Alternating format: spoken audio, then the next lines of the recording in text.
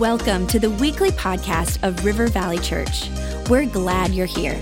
Our heart is to lead people to Jesus and launch them into their God-given purpose. So we pray you would encounter God in a fresh, new way today. To learn more about our church, visit rivervalley.org. Now, let's tune in to this week's message.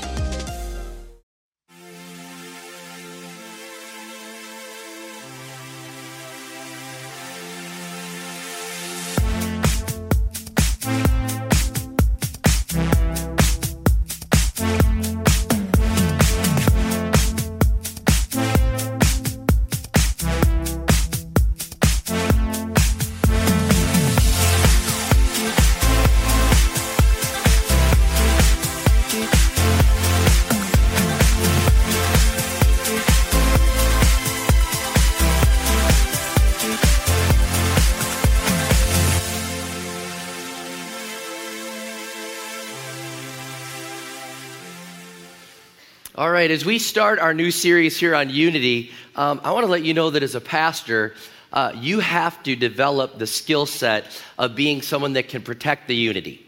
You have to develop the skill set. You have to be able to preach and do hospital visits and all sorts of things, but you learn pretty fast in ministry that if you can't get people to get along, your church is in big trouble. It's in big trouble because God brings all sorts of people together that are of different backgrounds, different nationalities, different political views, different things, and they're very different from one another, and then he brings them together in a local church, and then you've got to lead this group. So just do me a favor, here and at all of our campuses, look around the room and just see the diversity that's here. Look for somebody that doesn't look like you, but don't point at them, okay? All right, but realize there's a lot of different people here, okay? And we've got old and young. We got people that were like, that's the coolest music in the world. We got other people who are like, where are the earplugs? You know, so we've got all these different things going on. And I got to tell you, I love the fact that God brings us all together, and I love the unity that the church has. I absolutely love it. And I have learned to be a protector of the unity, somebody that can lead the way, someone that can help foster that environment of unity, because I want to keep this thing together. I think I really had a passion for this and had an understanding of how important unity is when I was in my first church. I'm embarrassed to share this, but in the first church that I was in, there was lots of dysfunction. I was the youth pastor, and I can remember that it seemed like every year there was a church split. Every year there was a church split. There was another group that didn't like something going on, and then a new church would start, and another church. We had all sorts of church planning going on unintentionally. And I can remember one day the pastor was on vacation. He's on vacation, and I had preached, and I get done with my sermon. At the end of the sermon, one of the board members says, Pastor Rob, excuse me, we want to do a little business here. And I'm like, okay, that wasn't in the order of service, and I don't know what to do. I'm 1 year into being a pastor. You know, I'm right out of Bible school. And so I'm kind of like, okay, he's the chairman of the board. Let's let him have it. And he goes up there and he goes, we think our pastor needs psychological evaluations. And I'm like, oh my, we're in trouble. And he said, so we are going to force him to step out for 3 months and be psychologically evaluated. And then if at the end of it they give him a clean bill, we're going to keep him. If not, he's voted out. All in favor, say aye. And I'm like, I don't think we could do this. I don't think we could do this. And they're like, too late. All in favor, say aye, aye, and nay, yay. And then they do this. And I'm thinking at this moment, there is not a visitor here that's ever coming back. Ever. And so I'm just panicked. I'm like, I don't think we can do this. I don't think it's legal to have a meeting without him. And we did it, and then we voted this. And so I know that he's on vacation at Lake of the Woods in northern Minnesota. And so I don't know what to do. So I just tell Becca, like, pack the toothbrush. We're going to find him. And so we go up to Lake of the Woods, find out what campground he's at, and find him and his RV and his family. And we say, I hate to tell you this, but I think you just got voted out. Definitely got to see a psychiatrist. That's for sure. All right. But, and I mean, the mess that came from that. And the months and months of mess. And I just thought how sad this is. And here's what I noticed. I noticed that the parents would say, well, we're going to go start our new church. We're going to go do our new thing. But the kids were victims. The kids were victims. They're like, why? Why can't I hang out with my friends? Why can't I be with them? Why can't I be in the youth group anymore? Why? Why is pastor not nice anymore? And why do we got to leave? And I thought, I need to protect the unity of the church. When I went to the second church that I was in, again, I'm embarrassed to say it, but the staff, we didn't even really like each other.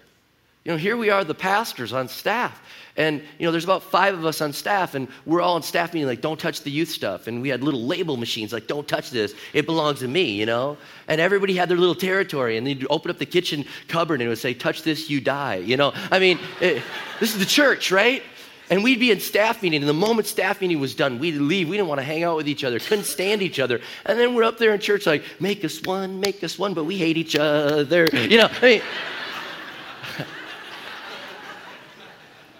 No wonder the church wasn't growing. It's embarrassing. And I just said, I'm going to protect the unity. We have got to protect the unity because it's so important. I got to tell you, I am so grateful that at River Valley, we have incredible unity. Can I just tell you this, that our elders have for years, I think it's almost 10 years, we have had all unanimous votes. Every single time, unanimous votes for 10 years. If we don't have a full consensus, if it doesn't seem good to us and to the Holy Spirit, we table it until we are in one mind and protect the unity.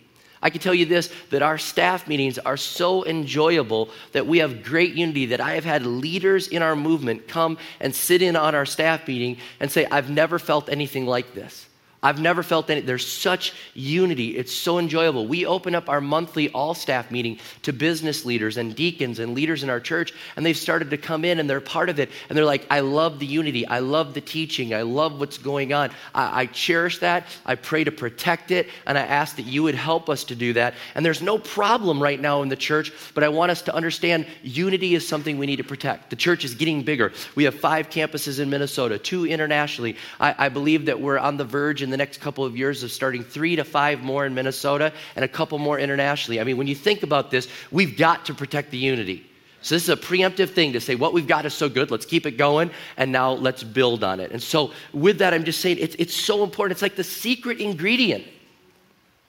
It's an intangible thing that you can just feel in the church when you come in and you feel the unity and you feel the love, and you maybe don't even know what it is, but there's such a unity. It's like a secret ingredient. That's how, you know what I'm talking about, where a team that has less talent can beat a team with more talent, because the team with more talent is fighting with one another. And yet, this team that has less talent is so unified, they're able to have the victory. That's what you see. It's just an amazing, absolutely amazing, amazing thing. Think about it, even our country, our name, United States of America. We're united, we're together. I mean, I think like Benjamin Franklin said, hey, we either hang together or we will hang separately. We need to stay together, we need to be united. And how many were like really proud of our country after 9/11? It was like we were unified. We were just so together. We loved everybody. We didn't care what your background was. We loved it. We were pulling together, and how quickly we've disintegrated to where recently in all these budget battles, here we are out of the country watching the news, and they're like, what is wrong with America? We think they're going to divide. They are no longer loving each other. It's over. What is it? The end of America? And I'm thinking, how embarrassing. How embarrassing. Unity is our secret ingredient. It's something to be proud of. And today we're going to look at 2 passages of Scripture. We're going to look at John 17 and Psalm 133. We're going to look at those 2 passages and see what Jesus has to say about unity, and also to see what the psalmist has to show us how beautiful unity really is. Now, before we get there, I'll give you a couple other scriptures, but those are the spots where we're going to camp out. In Genesis chapter 11, I can tell you this, we see the first key to unity about how amazing unity is. In Genesis chapter 11, I don't have time to read the story, but we have the story about the people all speaking one common language. And the Bible says that they spoke one common language and they had rebellion in their heart. And the Bible says that rebellion caused them to say, we're going to build a tower to the sky and be better than God. We're going to pull down God. We're going to build our own thing to our own glory, and we're going to go as if we can to the heavens and pull down God. And so because they're unified, the Bible says that nothing was impossible to them. It says that God is looking at this, and he says, if as one people speaking the same language they have begun to do this, then nothing they plan to do will be impossible for them. Come, let us go down and confuse their language so they will not understand each other. And God confuses the languages of these people and gives them all different languages, so they've got to regroup, and they no longer can work as one, but they're all in confusion with little factions. Could you imagine you're like, hey, pass me the hammer, and the guy's like, No hablo. It's going on, right? Like, I don't know. I don't know what you're saying. And so all this confusion is going on. But the key thing is, grab this. He's saying there's a power in unity.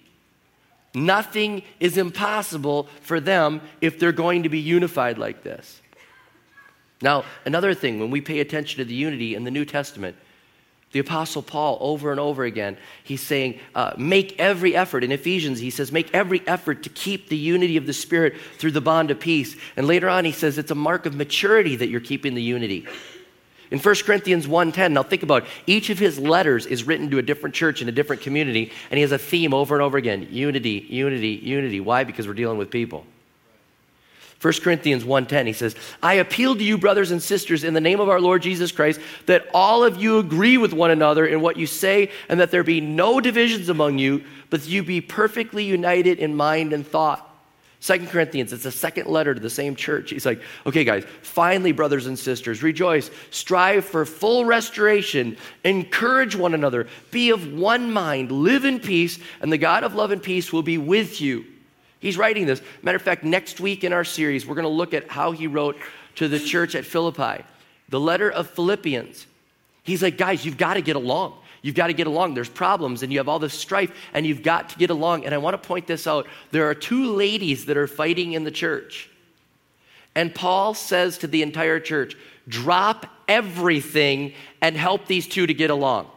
Think about that. He says to the whole church, no matter what you're doing, stop, stop, stop. We've got to protect the unity. Help these two ladies to stop fighting. It'd be pretty embarrassing to know that the Apostle Paul wrote about you and you're in the Bible because you were somebody that was fighting with somebody. And it's like, all right, I'm in the Bible. It's pretty embarrassing. Unity, it's so important. Now, I want you to understand, when we talk about unity, I'm talking about to be in the state of being one. Like you've heard, they moved as one, to have singleness of vision and purpose, the state of being in accord or harmony. And how many know that when music is done well, when it's done and it's got great harmony and it's right there and it's on tune, you lean in. Like with our worship team, when they're doing their stuff and they're playing and they're all in unity, and you just how many know you just lean in? You're like, wow, you lean in because it sounds so good. That's unity. How many know the opposite of unity with that illustration is like an elementary concert? You go in there, it's like, you're like, oh, how soon is this baby over? When is my kid done? All right. You think that way too, don't you? Yeah. You're like, I'm getting out of here. Wow. And I wonder why grandparents go. And I think they go just to mock their kids.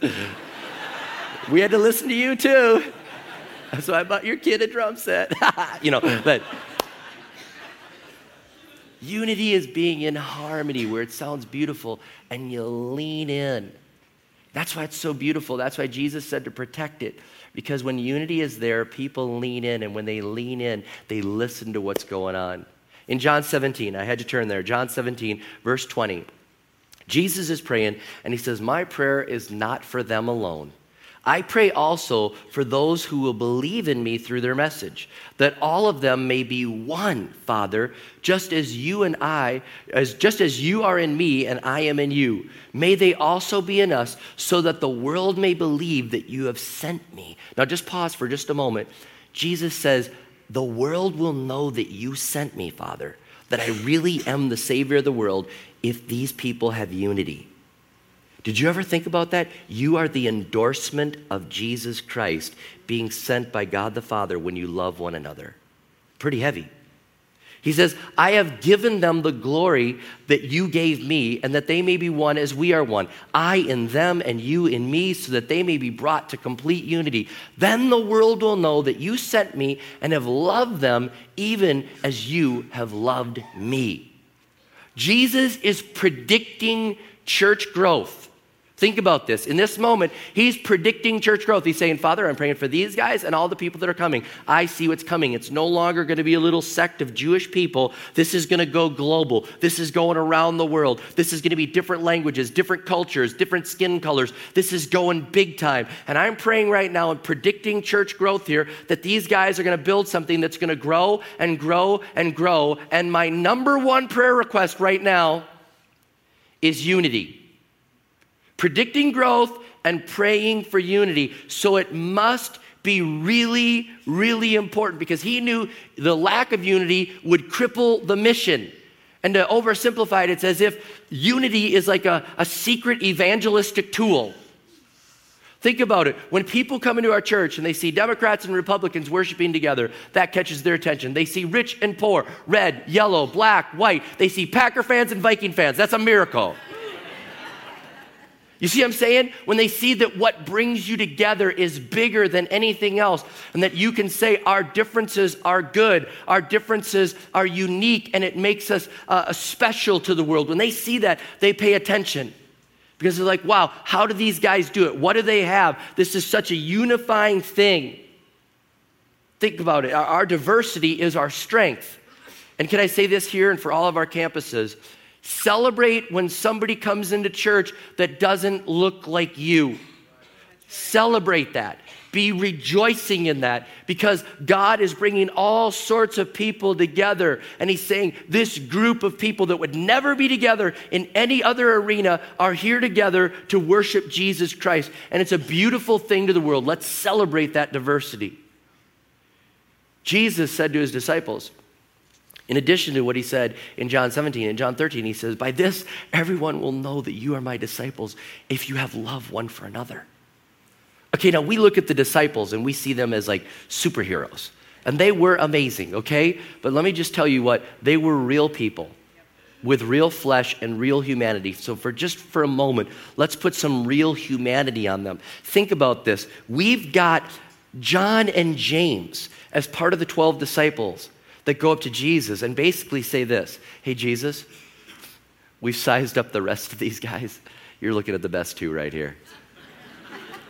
I want to sit on your right. He wants to sit on your left, or otherwise, it's okay. I'll go left. He'll go right. But I mean, seriously, look at Peter. Look at these other guys. Look at Judas. I mean, seriously. Thomas, that guy's a doubter. Whatever. Okay, yeah. Right here, best. Right and left. Right here, best. Okay. Now imagine, put some humanity on that. Imagine that at your workplace. Somebody in a team meeting goes, hey, boss, by the way, right here, you're looking at your assistant manager. The rest of these guys, losers. Okay. How many know that the workplace is going to have a little strife? And Jesus is saying, hey, if you guys love one another, the world's going to really know that you're my disciples. Think about this. Matthew was a publican, and that meant he was a sellout to Rome, the oppressor of the Jewish people. Peter is a zealot, and in case you didn't know it, zealots would pledge that if they ever had the opportunity to kill a publican, they would do it in the name of the Lord. Sounds like terrorism, okay? And they're together in the same room. And Peter's thinking, I kind of pledged to kill you before I met Jesus. And Matthew's thinking, I sold you out before I met Jesus. Think about this. And Jesus is saying, when this group gets together and loves one another, the world's going to know that you're my disciples, that there's something to this message. It's going to be incredible because if you can get along, that's going to catch the attention of the world. That's why unity is so important. And Jesus said, the unity that I'm praying for is the unity that we have, Father. We have this incredible unity, and we worship the Trinity, Father, Son, and Holy Spirit. And if you follow this, the Trinity is like a total deferring to one another and great unity. The Father sends the Son. The Son says how amazing the Father is. Jesus, then the Holy Spirit comes. The Holy Spirit points people back to Jesus. Do you see all this? At his baptism, God the Father says, this is my Son in whom I'm well pleased. Sends the Holy Spirit. There's just perfect unity going on. They're working as one. And Jesus says, that's the type of unity I want these guys to have. That's the kind of unity I want to have in my church. And yet we come to church and go, oh, don't sit on that row. I'm sitting by her. I'm angry at her. And Jesus is like, no, I want you to have this beautiful, beautiful unity. So important that, again, I read it earlier, but Apostle Paul says, make every effort to keep the unity of the Spirit through the bond of peace. And to make every effort means to not do the negative things and do the positive things. Can I tell you this? As part of this church, you need to not do the negative things. No gossip, no backbiting, no criticism, no lying. Don't do those things. But you need to do the positive thing. Have care for others. Have interest in others. Share resources. Be there for them. Or in modern terms, I've got your back. I've got your back. We're in this together. There's unity here. We love one another. Not being negative is not good enough. You have to go and add the positive. Make every effort to keep this peace here, to have unity in this church. Now, to give you a couple of illustrations of how beautiful unity is, the psalmist says in Psalm 133, verses 1 through 3, he says, how good and pleasant it is when God's people live together in unity. It's like precious oil poured on the head, running down on the beard, running down on Aaron's beard, down on the collar of his robe. It is as if the dew of Hermon were falling on Mount Zion, for there the Lord bestows his blessing, even life evermore. And he's saying it's beautiful. It's beautiful when brothers, when the body of Christ, I love what the King James Version says. It says, behold, how pleasant and good it is when brethren dwell together in unity. You are family here. You are family. You have the greatest bond in the world bringing you together, better than your blood relatives, better than any company or team you could ever be on. You are brought together as brothers and sisters in Jesus Christ. We're all here because we came to the cross, and now this is our family. And he says, it's beautiful when you're here, your family. It's beautiful when there's unity, and when there's not, it's ugly. And we've got to protect this beauty. I can tell you this, my dad used to say to me, I have 3 younger brothers, and he used to say, you better love your brothers. You guys are fighting way too much. Go to your room and love each other, and don't you come out until you love each other. Sometimes it took a long time to love them, you know? But we loved each other, and I guess I took that with me into the way I lead this church, because we had some staff that were bickering. And we were in staff meeting, and these 2 were just bickering. And I won't tell you who they were, but it's a couple years ago, and they were bickering and bickering and bickering. And finally, I just said, you 2, my office, after staff meeting. And I said, you 2 have until Friday to love each other. It's Tuesday. If on Friday you are not in my office singing Bind Us Together, Lord, and loving each other, you will both be fired. I just kind of had my dad coming out at me, you know. And they looked like, well, I said, no excuses. It's Tuesday. Get to work. I'm not kidding. By Friday, if you 2 don't love each other, you will both be fired. Leave my presence. Okay, can I tell you what happened? Yeah, you're like, I don't want to work for him. All right, so Friday they came in. We love each other. He's mowing my lawn. I'm going to shovel his driveway. We love each other. We're going to dinner. I made him lunch. Woohoo. We love each other. Love, love, love. Don't fire us. All right. So I want to protect the unity of the church. And if the staff can't love each other and the elders don't love each other, we're in big trouble. But then the body needs to love each other. We are brothers and sisters in Christ. Behold how pleasant and good it is when brethren dwell together in unity. It's beautiful. And he gives us a couple of pictures. One that doesn't seem that beautiful because he said it's like oil being poured on Aaron and on his beard and on his clothes and all this. And we're kind of like, ugh. But let me tell you why it was beautiful to them. Aaron was the priest, and he was anointed to be God's priest. And in order to do this, they had to anoint him with oil, which was symbolic of the Holy Spirit. And they were saying, you're set aside, and may the Holy Spirit cover you and guide you and protect you and lead you and anoint you. And what they did with that oil is they mixed all these spices together, and the oil held the spices together. And the spices made it smell beautiful. And so the people that were reading this would understand, oh, that's that beautiful smell when we anoint the priest. And that's that beautiful smell that said God's with us. And it's just so beautiful how we take all these different spices and put it together in this mixture and make the most amazing perfume, if you will. It's just amazing. And can I just say for our body, here's what it's like. God takes a bunch of spicy people. He takes a bunch of spicy people, and we have some spicy people in our church, and he mixes them together. And he mixes them together, and by the grace and the power of the Holy Spirit, it pours down, and spicy people come together, and it smells good. It smells good. And in modern day terms, we'd say it passes the smell test. People come in, and they smell, it smells good here. There's unity. God's taking spicy people and putting them together, and it's a good thing. And I know it might be hard for Norwegians to believe it, but spice is good. How many know? Spicy is good, right? It's good. So that's what he's saying. He's saying you pass the smell test. It's beautiful. And then the last illustration he uses, he says it's like the dew on Mount Hermon. Now, this was the highest mountain in Palestine. I've been there. I've taken a look at it and seen it. It's the highest mountain, and it was mostly snow-covered on the top. And this is where the water comes from that starts the Jordan River. You hear about the Jordan River, you read about it in the Bible. This is the source of it. It comes from Mount Hermon. And so it's saying it's like the dew. And the dew gets on the plants, and then it goes down, makes little streams, and then the streams feed into the river, and then everyone is refreshed. And he's saying when you have unity, it's like waking up in the morning and having a fresh water supply that you can go and get the drink. And the amazing thing, I actually bent down at the start of the Jordan River and actually took a drink of water. It was just amazing. It was so cold.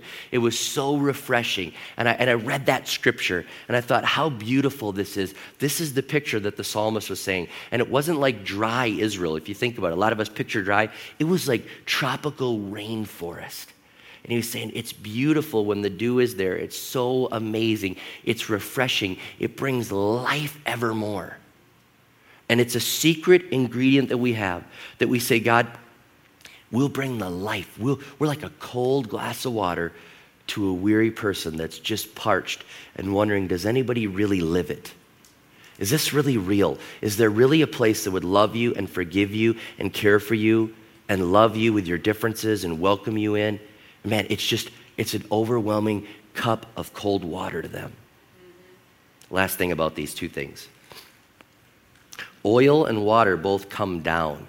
They both flow down. And I believe that's very true about the blessings of God. It comes down on us. If you had to stay unified with the people around you without God's presence coming down on you, yeah, good luck. Good luck. You look around and you say, I have to be unified with all these people. They think differently than me. They vote different than me. They spend different than me. They eat different. They talk different. They look different. Good luck. But there's blessing on that if you say, God, it's because of you. It's not because I'm trying so hard. I have the blessing of God flowing down on me. And the Holy Spirit takes you from being a racist to loving everyone. The Holy Spirit takes you from being an elitist to welcoming the least of these. The Holy Spirit takes you from being judgmental to being somebody that gives grace to others.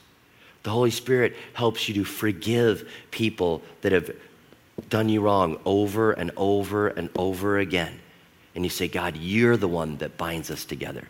So if this has been an encouragement to you, run with the unity. If this has been a challenge to you, I think some of you right now, you're like, wow, I've got to ask forgiveness.